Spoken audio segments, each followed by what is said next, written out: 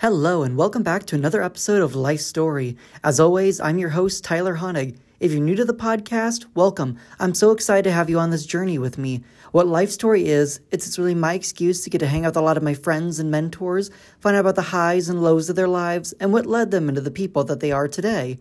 If you're returning to my podcast, thank you so much for your continued support. I think you're really going to enjoy today's episode. Today, I have someone who I never had met until I had them on my show.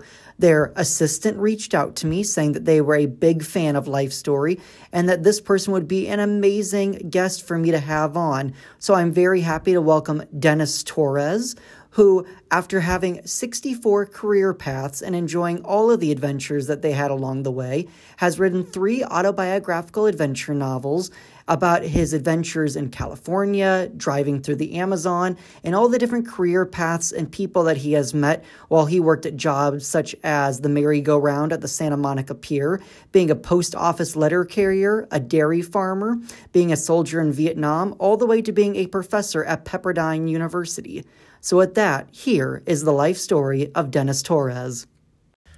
Tell me your story, your life story. Dennis, so happy to have you on today. Thank you so much for joining Life Story. Yeah, my pleasure. Believe me, I'm happy to share whatever might be of interest to your listeners. Well, cool. Well, as I talked about in my intro that I recorded previously, you have had such an interesting life, getting to work 64 different career paths, getting to travel around not only the United States, but different parts of the world. So before we get into all that, let's talk about your early years. What was life like growing up for you as a child? Well, I grew up in a working class town of Perth Amboy, New Jersey. And the interesting thing, first of all, we felt we had an ideal childhood. Okay, even though ethnically and religiously we were a very diverse community. And we were able to, there was no political correctness in those days, and we were able to sort of make fun of each other's differences, but in a never with a disrespect, and always with love and appreciation. Sure. We would even attend with different churches and ceremonies of our friends, giving no thought of it, spending home. So it was very, very ideal.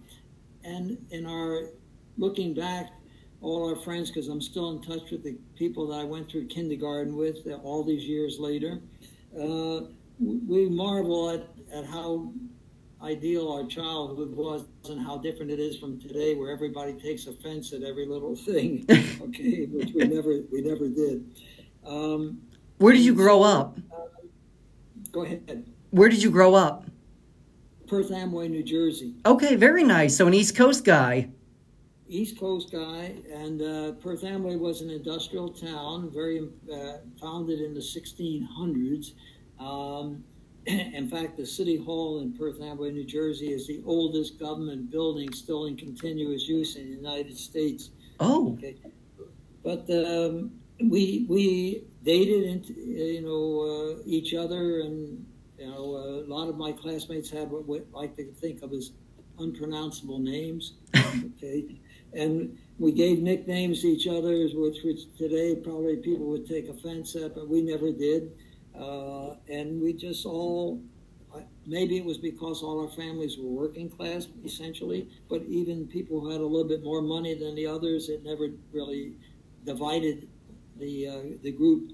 So we feel, and I do Zoom calls with my friends that I went through high school with, or through from kindergarten through high school with, and we are all family, and we share that. So very different from today's generation, and I think part of that accounted for the fact that I felt I can freely move wherever I wanted in the world and feel at home. Yeah. And yet, in those days, trains were the big mode of transportation, and whenever I would look at the tracks of a train station, my grandparents used to come in by train a couple of times a year, and I would fantasize that those tracks would lead me to anywhere in the world. So I had an incredible curiosity, and that curiosity combined with the fact that my parents told me I could always be whatever I wanted to be in the world,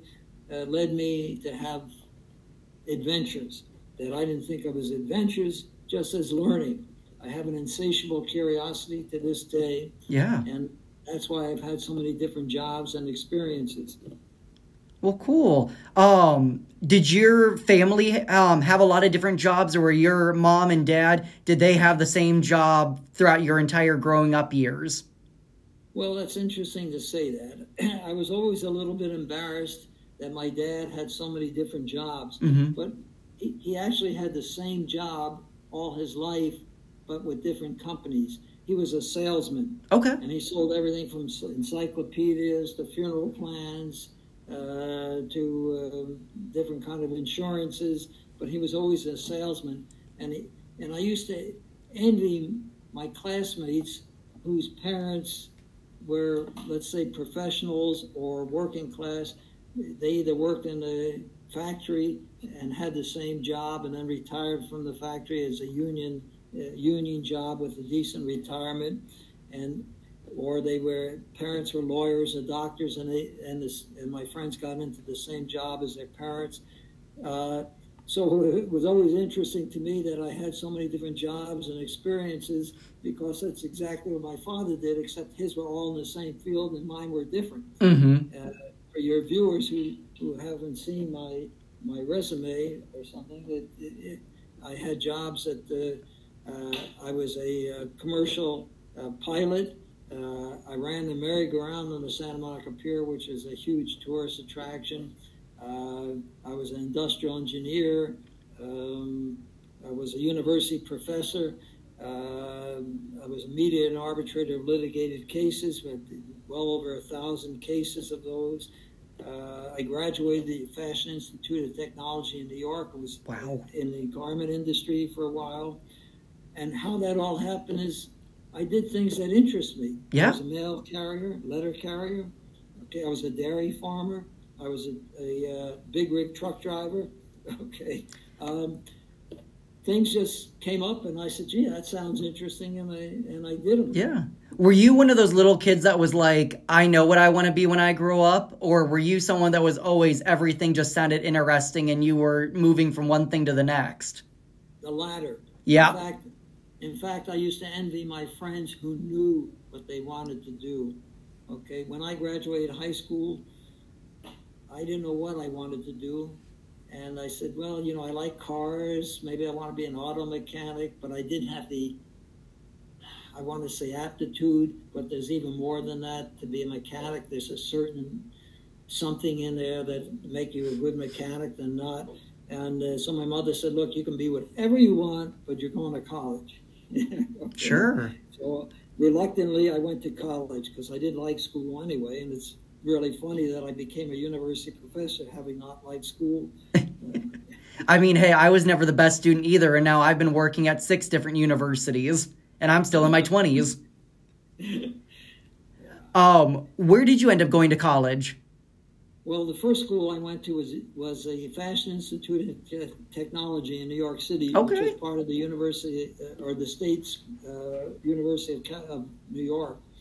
And I took they were eccentric to the garment industry, and I took the courses for industrial engineering in the garment industry. Okay. Which essentially required, every new fashion requires a different layout in the factory. Okay, how you're going to move from this job to that job to that job to that job to produce a finished garment. And part of an industrial engineer in the garment industry is figuring out the workplace layout, and also time and motion study of how you're going to pay if somebody's going to attach a collar to the body of a jacket or something, how much you're going to pay for that. Mm-hmm. And that was my first job. And unfortunately, when I started working, my office was in the Empire State Building on the 76th floor. Oh, wow. And then they sent me to the factory in Pennsylvania. And then I said, even if I own this company, I don't want to be stuck in a factory. Yeah, not as good as a view, I guess. So I left that job and became a dairy farmer. Actually, I worked Wow. for people that owned a dairy farm, and I found that incredibly fascinating. Hard Okay. work, but incredibly fascinating, and the people were wonderful. What was so fascinating about it to you? Well, it was very different than I grew up in an industrial, town.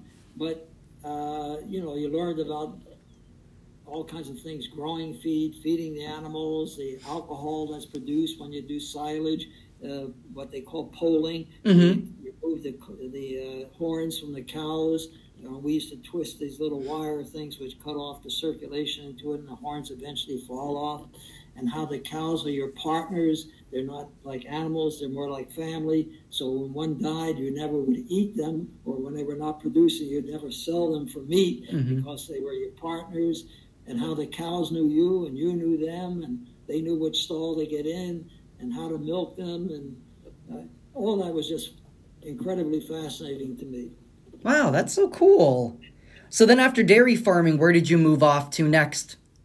Well, I went back to my hometown, and my good friend at the time, her godfather was a big shot in a Teamsters union. So Okay. I needed a job, and he got me a job in the driving a big rig at that time for Montgomery Ward. They had a contract with Montgomery Ward, which was like Sears. Sure. And I loved it because not only did it pay more than engineering, I could pay more than lawyers, thanks to Jimmy Hoffa, the head of Teamsters Union.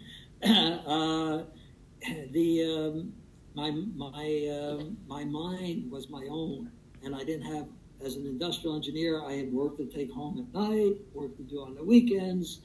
Okay, when you're driving a truck, your mind is your own. You're just driving. Yeah. The Teamsters Union at that time, I remember the first day that I went to the job, I saw people loading the truck at the loading dock, and I started helping them, and the guy yelled at me, "What are you doing there?" So essentially he was telling me, that's a different job. You don't do that. You just drive. It's a different union job.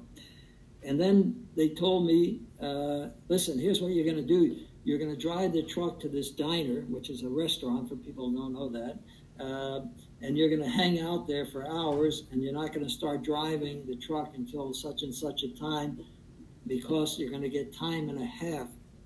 Okay? I don't know what the deals they had over there, but the drivers were making more money. Most of the drivers drove Cadillacs, which was the luxury car at the time. So we made good money, and I enjoyed that job too. In fact, frankly, it was the first time I had been around people that had sidearms. Okay? Oh. Some of the union leaders had sidearms. Okay, it was an interesting adventure. Yeah. What time period was that, or what year? Okay, that would be, let's see. That would be like 1963. Okay. 64. Yeah. So how long were you driving rigs for then? I drove there for about 8 months. Okay. And the reason I stopped is because that was a year of drafting for the Vietnam War. Of course. Okay, and I never knew anything about the military, but that didn't stop them from putting me on the drafting list. Yep. And so I said to somebody, gee, I don't know what to do. I'm going to be drafted. They said, well, why don't you enlist instead of being drafted, because the Army takes anybody. You got idiots in there who didn't finish high school or whatever. At least in the Air Force, they require you to have at least a high school education. So I enlisted in the Air Force, which was a 4-year commitment. And I spent 2.5 years in North Dakota, which was very interesting because... Yeah, you'd been in my area. You live in North Dakota or what? Well, Iowa's next to North Dakota. Okay, so you know what I'm talking about. Yes, sir. To me, it was like being on a prairie in the 1800s, which was very interesting in itself. Mm-hmm. Customs and everything else. I was learning a lot there. And I spent 2.5 years in Minot, North Dakota at the Minot Air Force Base, B-52s, KC-135s, and some fighter squadron. And then they sent me to Vietnam, and I spent a year in Vietnam. Okay. And when I got back from Vietnam, I needed a job, but I couldn't find. First of all, I only spent a year in Vietnam, which was the tour. Every tour was you were only committed for a year. Yep. I got discharged after that because I had already spent, before North Dakota, I had already spent time in 2 different bases in Texas, and it was a 4-year commitment. So when I got back from Vietnam, my commitment was over, and it was like I was gone for 10 years from the United States instead of 1. Oh, wow. Okay, just psychically, it was so different after the war. I didn't know what to do. And the only jobs in the want ads, in those days, you found jobs looking at the local newspaper. Sure. In this case, the Los Angeles Times. And they were jobs for salesmen for like insurance or something. And I had to wear a suit, tie, and sell insurance. That was the last thing I wanted to do. It wasn't me. And so I found, looking at the travel section, because I like travel, out of desperation, I found an ad that said, want to explore the Amazon. I said, that sounds interesting. That does sound interesting. Yeah. So I went down and met the person who put that in, who was a woman who claimed to be one of the few female members of the International Explorers Club. Mm-hmm. And she told me about how I can explore go through Mexico, Central and South America and make money and explore the Amazon. And I said, okay. So I paid her a few dollars, $25 if I remember correctly. And she put me on an index card, and her job was to fix me up with somebody else who would share the cost of me driving my 1962 Volkswagen from California to the country of Panama. Okay. And then I planned on selling it in Panama and then using that money to live on and go explore the Amazon. Mm-hmm. And then when I came back, I would do some of the things she said where I can make money. Sure. And some of the things she said you could make money on were collecting pre-Columbian artifacts. She told you where graves were that you could dig up and get these pre-Columbian and sneak them back in the United States and sell them to collectors. Some of her clients took emeralds. They went to Bogota, Colombia, which I also did. And people who work in the emerald mines sneak out some emeralds, and you can buy them on the black market, bring them back to the United States and sell them. Other people were diving for gold in the rivers in the Amazon, and somebody else started a orchid farm. Oh. I wasn't really interested in making money. I was interested in the adventure, even though I was practical and needed money. Yeah. But I went along with it, and I had a great adventure. That actually is captured in my one of my novels that I wrote after I retired from Pepperdine, called The Amazon of Ray Goldberg Rivera. Yeah. So that whole adventure's in there. And the Vietnam adventure, which was an adventure in itself. Mm-hmm. And if you want to know what made it an adventure, I'll be happy to tell you. But that was the second book I wrote, the second novel, which is called There Are No Good Giants, after a poem that was written by a World War II soldier in the European theater.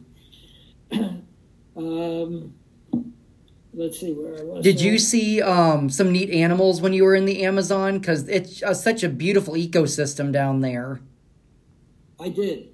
And this woman who sent me there told me one of the reasons that so many expeditions to the Amazon fail is because people try to take their lifestyle, what they think they need to survive, into the Amazon. Yeah. And she said, you have to learn how to live off of the environment in the Amazon if you're going to survive there, which intrigued me. And that's what I did. I went in the Amazon with very few things: a fire starter, machete, and I had to learn to live it there, eating what food sources were there, and purifying the water through earth filtration systems. Sure. And things. So. And it was all very interesting. I went there to learn how to connect with my mind and the environment, how to live in that environment. Yeah. Huh. So then how long were you down in the Amazon before you came back towards the United States? Well, I spent several months living by myself in the jungle, Mm-hmm. and then spent a year on that trip. Okay. And How was it being by yourself in the jungle? I actually liked it. Yeah. The first couple of nights were scary, and there was a lot of discomfort. Yeah. You know, we often wonder about the animals in the Amazon as being the biggest threat or to security, and they, in a sense, they are. But the most difficult thing in the Amazon is the insects. Oh, yeah. They rule the world, and they're eating you alive. Uh-huh. Oof, I can't even imagine. Okay. I had experienced some of that in Vietnam. I don't think I had clear skin there for a long time after I got back, because the insects there eat you alive as well. Uh-huh, well, the humidity. Yes, that too. It took me a long time to get... I functioned well in heat. Yeah. But humidity in Vietnam took me quite a while to adjust to it. Sure. Yeah, well, I'm sure Texas or California heat is very different from Amazon or Vietnam. Yeah. So what did you do then once you left the Amazon and came back to the United States? Did you still work for that lady that started you on that, or did you end up finding something new? Well, again, I had to get another job. Okay. And by the way, it was an adventure getting back as well. Yeah, tell me about that. Yeah, the Amazon of Ray Goldberg Rivera, there's a lot of adventures in there. But I actually came back on a banana boat out of Esmeraldas, Ecuador, to Tampa, Florida, through the canal and across the Gulf of Mexico. Oh, wow. Then I hitchhiked back to California. So I had to get a job. Even though that whole year I was gone, I spent less than $1,000. Wow. Okay, yeah. But I needed work. So I ended up taking a job with, at that time it was called Pacific Telephone Company. Mm-hmm. And the job was what they call an out rep. Okay, and that means at that time the Public Utilities Commission required the telephone company, before they could shut off somebody for non-payment, you had to tell them in person that if you don't pay, we're going to have to disconnect it. So they trained me to go out in the field to deal with them. And the woman who trained me during the course of sitting in her class, and by the way, some of the things she told me is, for instance, I was going to be working in the black ghetto area of Los Angeles. And they told me, well, when people see you, and this was largely a welfare community. Sure. When they see you and you're backing in the company car, be careful, because people will jump in behind you so they can be hit and sue the company. And she also said, if a customer offers you a drink, take it, don't refuse it, call us and we'll pick you up. Okay. So this was like, I said, now I know why they hired a Vietnam vet for the job. Okay. But I had wonderful experiences with the people there, absolutely wonderful experiences in that community. I immersed myself in the community. And I stayed with that job as an out rep for, I can't remember how many months. And then I moved on from there to, what was the next job that I had? These are all covered in a book, another novel I wrote called Not Far from the Ocean. Sure. And I'll explain where that title came from in a moment. I'm trying to think of the next job. I became a letter carrier in Santa Monica. Okay, I'm sure that's a lot of walking. Yes, and I loved it because beautiful tree-lined streets, and I met the people there. But the adventure also was that it was during the hippie era. Okay. And so you had in the annex where we all cased the mail, mm-hmm. you had old postal carriers from a different generation and the new hippie carriers who were just starting. And it was a very interesting dynamic that's in the book from the different generations. And then from that job, I ended up taking a job running the merry-go-round on the Santa Monica Pier. Yeah, that's very interesting. And that was a great adventure. The people I met and etc. There was even Hollywood actors who rented the merry-go-round to have a fundraiser for a political candidate. Who was maybe the coolest celebrity that you got to see doing that? God, I can't remember because I'm not celebrity oriented. Sure. I mean, I find everybody, I don't care what they are, I find them extraordinarily fascinating. Yeah. Everybody. I'm sure you never saw anyone unhappy on the Ferris wheel. I feel like that's one of the happiest places to be. Yeah, and they rented the forecourt, and I ran the merry-go-round because it was a fundraiser for their political candidate. And the fact that I was a soldier in Vietnam and I was anti-war helped their cause because they were anti-war. Sure. Basically leaning. And so one of the actors I met there, he's long past, and I'll think of his name in a moment. He told me, and he was a character actor, so he acted in lots of films. Sure. But he had roomed in New York when he was starting out with a very famous, an actor who became very famous, and that actor always made sure he got jobs in films. Okay. Friends. And he said he was looking for a roommate in Hollywood. And on a fling, I said, okay, since the rent was a lot cheaper than what I was paying in Santa Monica, I went and took him up on it. And his apartment, which was a 2-bedroom, 1-bath, on Sunset Boulevard, and Sunset Boulevard at that time was the mecca for hippies all over the United States. Yeah. So that job I took, I ended up becoming a writer for the #1 underground newspaper in the world, and also for magazines that catered to the music industry. Oh. And I met a lot of very famous musicians because of my job as interviewing them, whatever, even though I was never big into that genre. So, did you ever want to move back towards New Jersey, or did you just fall in love with California? I fell in love with it. I came to California first when I got sent to Vietnam. Yep. So I drove from North Dakota to California, and my parents had moved to Pasadena by that time, and so okay. And but I had never been to California. As soon as I got to, I don't know, Arizona, I think, something in my body said, this is where I belong, the West. Okay, and I never wanted to go back. I have the roots on the East Coast. I love my childhood. I love my childhood friends who I still interact with today. But California was calling to me, and that was my home. So yeah, you mentioned being able to keep friendships for all those years. I have a group of about 15 of us from high school that I knew from growing up, and we are still just as close. And you said that they're like your second family. Those people are my second family. I adore them just as much as I adore my mother and father.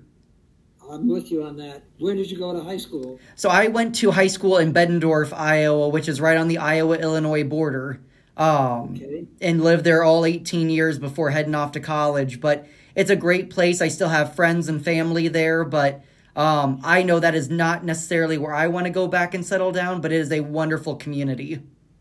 And that's the way I feel, too. I'm not going to move back there. Yeah. But I had the greatest of childhood memories. We do a Zoom call once a month. I love that. I've known through kindergarten. Okay.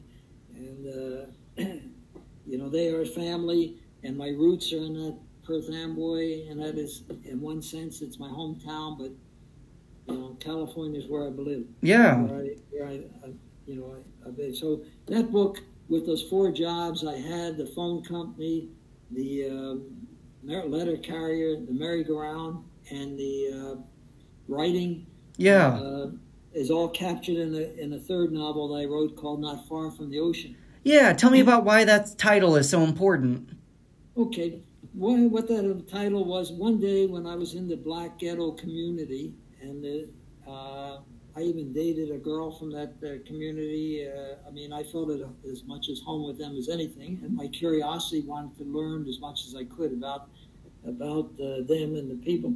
Well, I ran in one day to two guys who were about my age, in my 20s, and they were strong, athletic, young guys.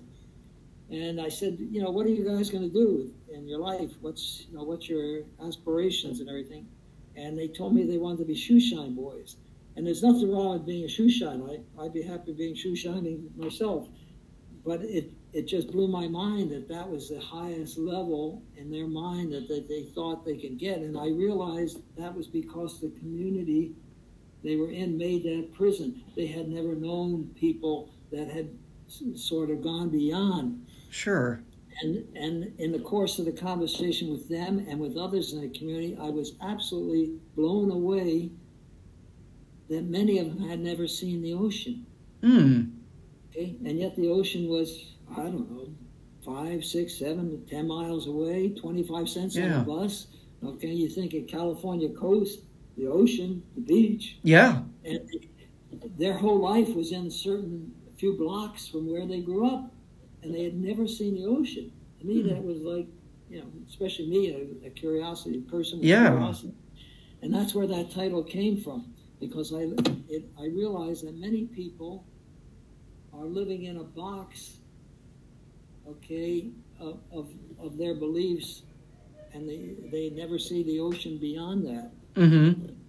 Huh. Wow, I love that. That is, yeah. I mean, thinking about being in Iowa and stuff, we're so far from the ocean, but being that close to it and stuff, it's like, yeah, the little things you just take for granted or don't realize how close you are to them. Tell me about how you met your wife. I drove through Iowa, and when I retired from Pepperdine in 2017, I drove through Iowa. Yeah. As being an old farmer, I love the rural atmosphere too, but I never realized that there are hundreds of miles of cornfield. Oh, yes, sir. Not 10 miles, not 15 miles, but hundreds, it seems. Yeah, no, we have plenty of corn here, but we do have some beautiful cities and some amazing people in this state, too. Tell me about how you met your wife. Well, I met her, one of the people I met when I was a writer, I used to hang out at a place in Los Angeles called Barney's Beanery, which was a sort of a roadhouse restaurant. And Barney used to let people who were writers, poor writers and actors who were always looking to make it, okay, music people. He always let them hang there. You could drink a cup of coffee all day long or eat a bowl of his chili or apple pie with cheese on it. And that was when I was through working for the day, I always went down to Barney's. And one night, my wife and a friend of hers came in, and we started talking, and we talked until Barney was ready to close. And we went home together that night, and we never parted, and 6 weeks later, we were married. Wow. And we're married now 54 years. Congratulations. When you know, you know. Yeah. I always tell people it's the longest one-night stand I've ever had. What was your honeymoon like? Well, interesting that you should ask that, is because when we got married, foolishly, I had my wife quit her job. I say foolishly because she was an assistant to a producer of 3 very, very popular TV shows. Oh, wow. My 3 Sons. I don't know if you ever heard of those. Yeah. Okay. And she worked on Wild Wild West, which is an incredible show, and Family Affair. And so I say foolishly because if she would have stayed with them, she would have probably been a top producer in Hollywood. Oh, but, sure. Anyway, being young and foolish, we bought a tent camper from Montgomery Ward's that we could tow behind my Volkswagen convertible at that time. That was my second VW. And we took off on a 1-year honeymoon, traveling around the United States and Canada, camping out while I would type out my novels on a little portable Olivetti that I had. So that was our honeymoon, a 1 year camping out all over the United States and Canada. That's incredible. The amount of people and things you must have seen. Yeah. Do you have a favorite memory or stop during that tour that you got to do? Well, we always loved Sequoia. Okay. Sequoia National Park. And why?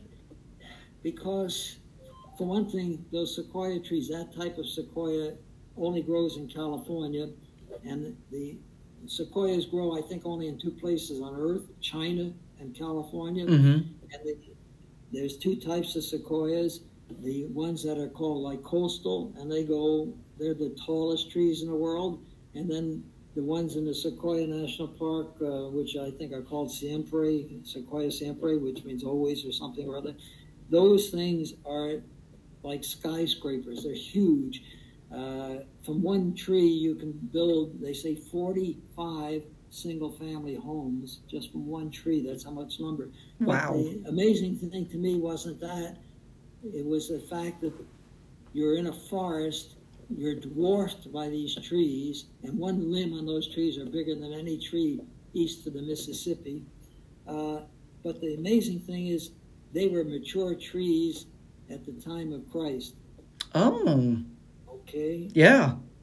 And there's something very spiritual about being surrounded by these giants that have been there for thousands of years. Yeah. Okay, it tells you who you are and who humans are and what's meaningful in life, etc.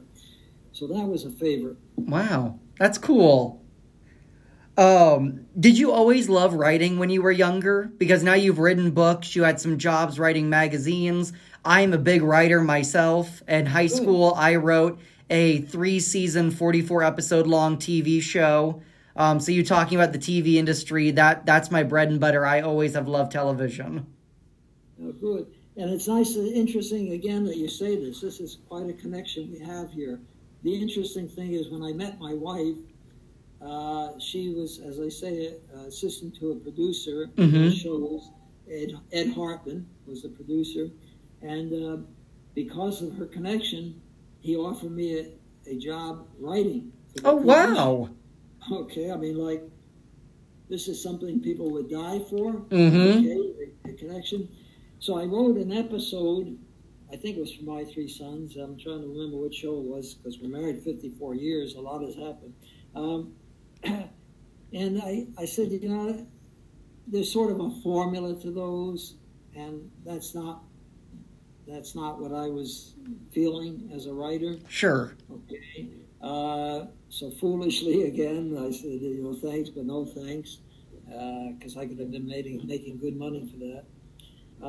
And it was the same when I was writing for the magazines. I think my success was due, for whatever success it was, because they don't pay writers a lot. In fact, no. When I came back to L.A., I always liked to write, to answer your question, so I went to the L.A. Times, and I said, I want to become a reporter. Mm-hmm. And they said, well, you just can't walk in and say you want to be a reporter. And then the guy asked me, how much money, what's your background? I said, well, I was an industrial engineer. I was this. And they said, how much did you make? And I remember I told him how much I made. He said, that's more than my boss makes. They didn't pay writers very much money. Yeah. So they weren't going to hire me anyway, but, there was no money in it. And that's not why you write, at least not why I write. You write because you love. In TV. But when I was writing about the musicians, and I wrote about the Doors, they were extraordinarily big at the time, Mm-hmm. the Who, and God, I'm trying to think of all those names that were big back in the 60s. Most of the writers would write about what their next album was about and how many Bentleys they had or something or other. I wanted to write about them, what kind of people, what was driving them, what they were thinking about, what they did. And so I got into a very more personal level of them as a human being rather than as a rock star. Uh-huh. and I didn't care that they were rock stars. It didn't impress me at all. Sure. Okay? We're all human beings at the end of the day. Yeah, exactly. And, I think I've only bought 2 records or 3 records in my life, mostly as gifts. Mm-hmm. And people think I don't like music. It's not that I don't like music. I enjoy it. It's not my life. Yeah. I'm not throwing my self at the heels of these people. I'm much more interested in them as people. Okay. And because of that, I had great access, because they were so used to people, kiss my ring type of thing. And they could see I could care less about that. And to me, they were just people. And it gave me great access to their parties and their homes and their comings and doing to, recording studios. Mm-hmm. I had tickets to their concerts, and I maybe went once, just for the experience. Sure. But I found the interest in the struggles they were having with fame and fortune. Yeah. So anyway, I don't know how I go off on a tangent, but and that's all covered in my book too, Not Far from the Ocean. Yeah. Which gets into the non-celebrity lives of these musicians, because I write them as novels, so I don't get sued, and so that nobody gets insulted. Yep, fair. So, it's a good mindset to have. No one wants to get sued. Yeah. Tell me about how you got into the world of being a professor. Okay. Well, as I told you, geez, Tyler, it's almost like we rehearsed this, which we didn't. We did not. I never rehearse my podcasts. We've never met. Yeah. What happened when I got married and we got back to LA? Well, let's see. I had several jobs in between, but when we moved to Malibu, Mm-hmm. I'm trying to remember now. My wife and I started. I was in the aviation too. Mm-hmm.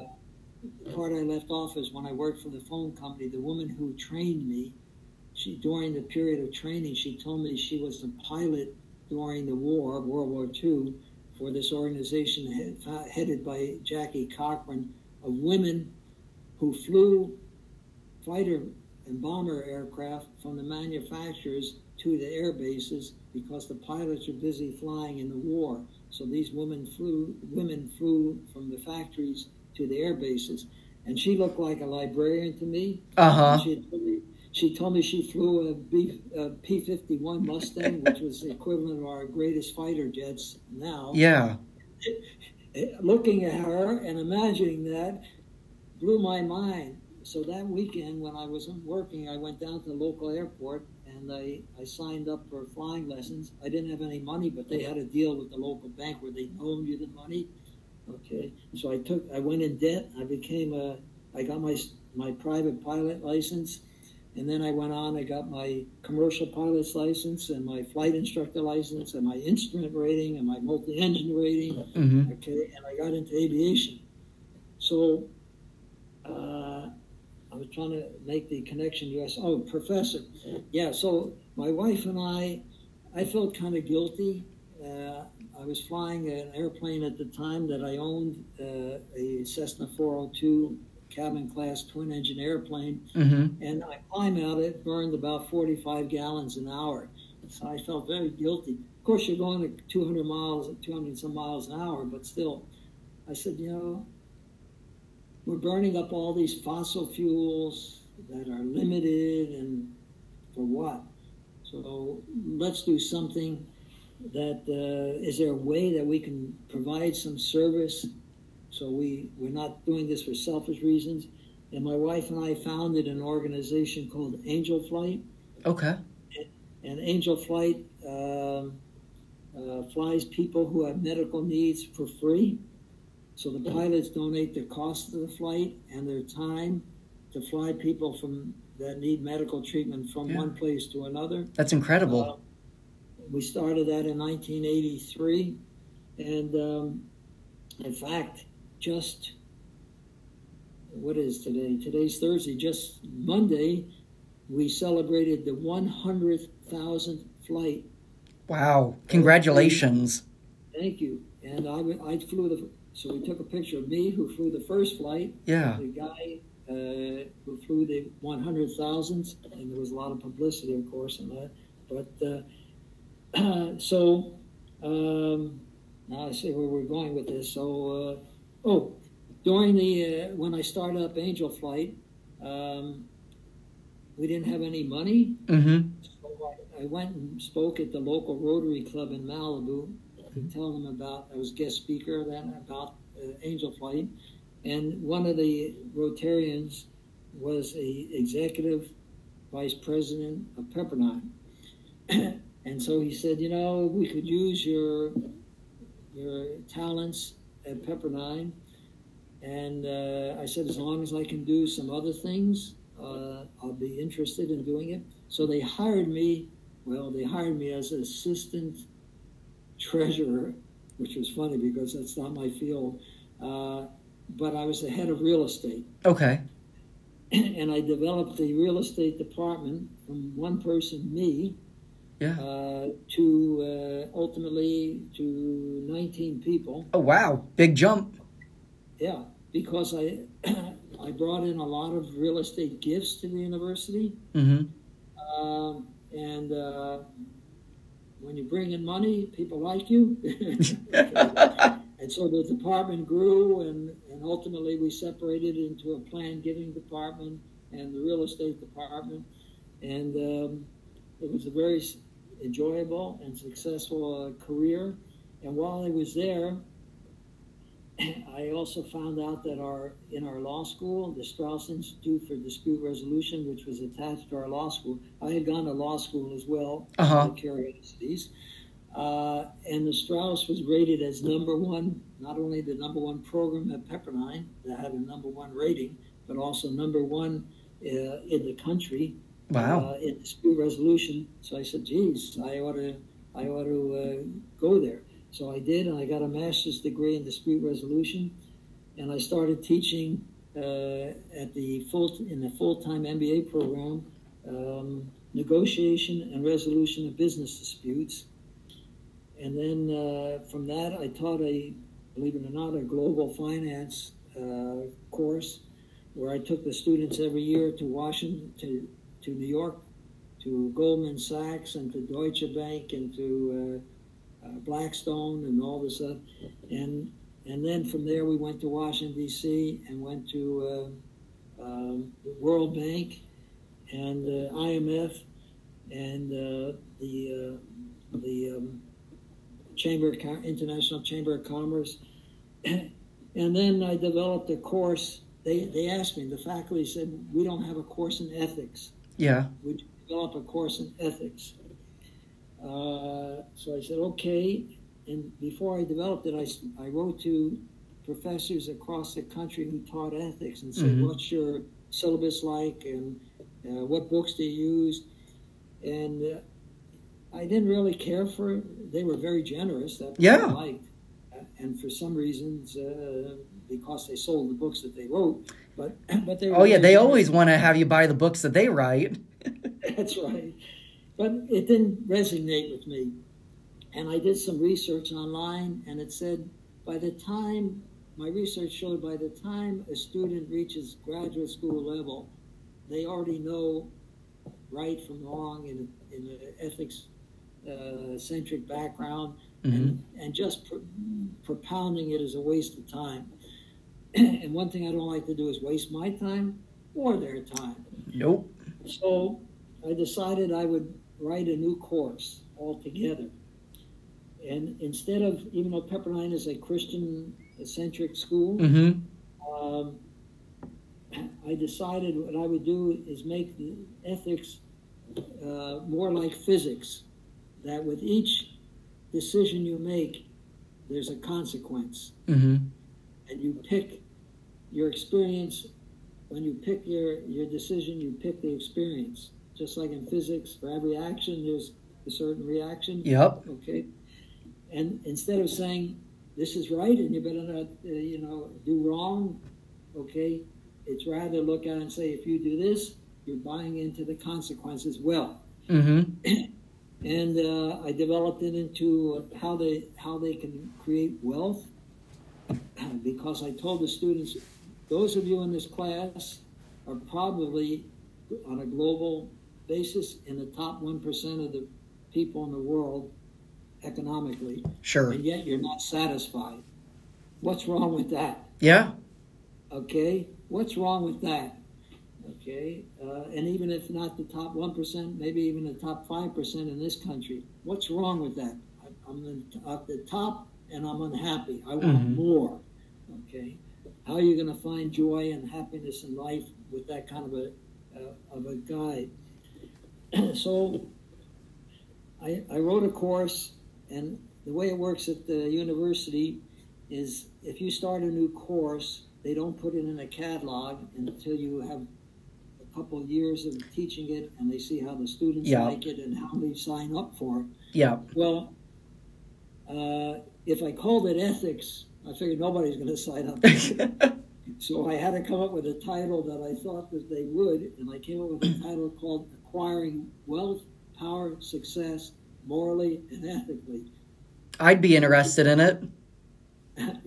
So it was a huge success, probably the most successful program in the course. By the second year, it was in the catalog. And the students, of course, told everybody they have to come there. And that actually is the fourth book I wrote. We called the course AWP, SME for short. Okay. Success, morally and ethically. And so I wrote a novel, again, for the same reasons I write my experiences as novels, called The Course. And that book is also out there now and is doing tremendously. It made number one on Amazon, number one bestseller on Amazon. Wow. The Course.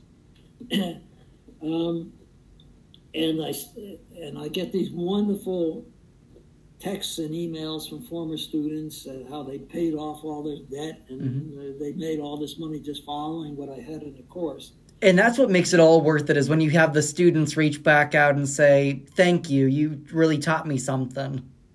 Yeah, and I love it. I have students all over the world of different, France, Saudi Arabia, Lebanon, Morocco, Thailand, okay, and they've used what they learned in the course not only to make money, which they have, paid off their debt. For instance, they used to say to me, well, Professor, it's easy for you to talk, but I got X number of dollars in student debt. And I say, that's nothing. Every day you're spending $5 and change or $6 and change on a Starbucks. By the way, you get free coffee here at the school. That if you gave that up alone, it would pay off your student debt. Sure. Okay. So, it's always putting it in perspective. And they never think of that. They spend money on things that they just never think about. Yeah. And when they started thinking about it, and there was a lot more in there. We even had professors come in from other schools that taught meditation, meditation. Okay, so they keep their focus on what's really important in life. Yeah. I had a high school teacher my senior year that always let us meditate for the first 5 minutes of class, because he's like, you may never, for the rest of your life, get a moment where someone says, take 5 minutes for yourself. He goes, when you were in my class, though, you will always get that time for yourself. Yeah, and that is amazing. Yeah, he was one of the wisest men that I ever knew. Yeah, and that's what we did in class, too. In fact, I would teach, I start off with mantra. Okay. You know mantra, how Oh, yeah. So I would tell the students at Curiosity, I said, what if you came to me and said, Professor, I got a headache. And I said, what would you think of it? I said, I can cure your headache there in 1 second. Okay. And they said, of course, now you get their curiosity. Yeah. I said, okay, let's say you came there, and here's how I would do. If I stomped on your foot as hard as I can, what do you think would happen with your headache? I said, well, of course, I would think about my foot now, not the head. And I said, well, that's what the mantra is. The mind can only concentrate on one thing at a time, the most dominant. Okay, and if you learn to use a mantra, when you have thoughts that are not going to be productive for you and everything, you could use the mantra there to displace that thought and get that level of control. So that's all in that book, again, of course. That's cool.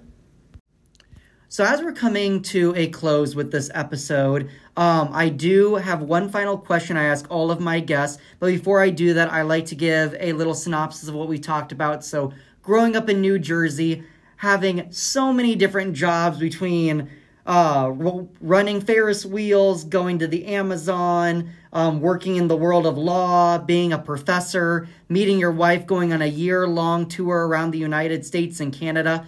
When you think of one theme that you would like my listeners to get from your life, what is that theme you hope they get from this episode? Well, I would say you cannot control what comes into your life, but you can control how you respond to it. Yeah. No, that is very true. We have so little power in how everybody else views us, how we are viewed in the world, but you know what? What you do every day, that is what you put out into the world. If you put out positivity, most times out of 10, positivity will come back to you. Yes, you're absolutely right. I have friends all over the world. We have different religions, different thoughts on politics and everything else, but I have no different feeling from them than the people that think similarly to me. Okay? Yeah. I respond, in the Indian tradition, they have that saying, Namaste, and one of the or Namaste, whichever way you want to pronounce it. The explanation of what that means is that God in me, that center in me, that is the same in you, sees that and respects that. Yeah. And that's all we want in this world, is to be respected and to be treated as equals as much as the next guy next to us. I learn from everybody, regardless of what is, and not only learn, I'm amazed and enthusiastic and love to learn from their perspective. Yeah. That's the whole reason I do this podcast, is I want to get to know new people and hear their life experiences and how it can better me, better my listeners, and create new connections like you and I. We just met today, and now you're a new connection in my life. And you as well. So when you come to California, you're going to give me a call and we're going to have coffee or dinner. I will. I'm actually coming in August, so I will definitely keep that in mind. Okay. And I'm sure we know somebody in the University of Iowa where you are, that somebody in common, because I do know the member of Oreo in the university. Yeah. Because we meet in person we did. I'm retired now. We meet in person every year at another member's university. Okay, that's very cool. So yeah, I'm sure we do know many, many people, and we just don't even realize it yet. Yeah. But Dennis, thank you so very much for taking time out of your day to be a part of this. I really appreciate it. And I really appreciate the meeting you as well. I feel we made an instant connection. The way you were asking me questions, it was like, wow, okay, how did you come up with that question? Really hit on the area that I would speak to. Yeah. Well, no, I mean, I love people. And so you are a very easy person to have a conversation with. Well, thank you. Thank you so much. Let me know when you're going to make this live, and I'll put it on my author page. Yes, please do. I definitely will. Anytime you can share my story with your listeners, please do, because I love to be able to share not only you, but the important other people in my life that I've gotten to interview on this show. Okay. I look forward to seeing you, Tyler, when you come out here. Yes, sir. Be prepared. All right, Dennis. It was an absolute pleasure. Thank you so much. Thank you. Okay. Bye-bye. Bye. And with that, that is another episode of Life Story. If you enjoyed it, please give a like and subscribe to wherever you listen to podcasts. As always, I'm Tyler Honig. Make it a great day.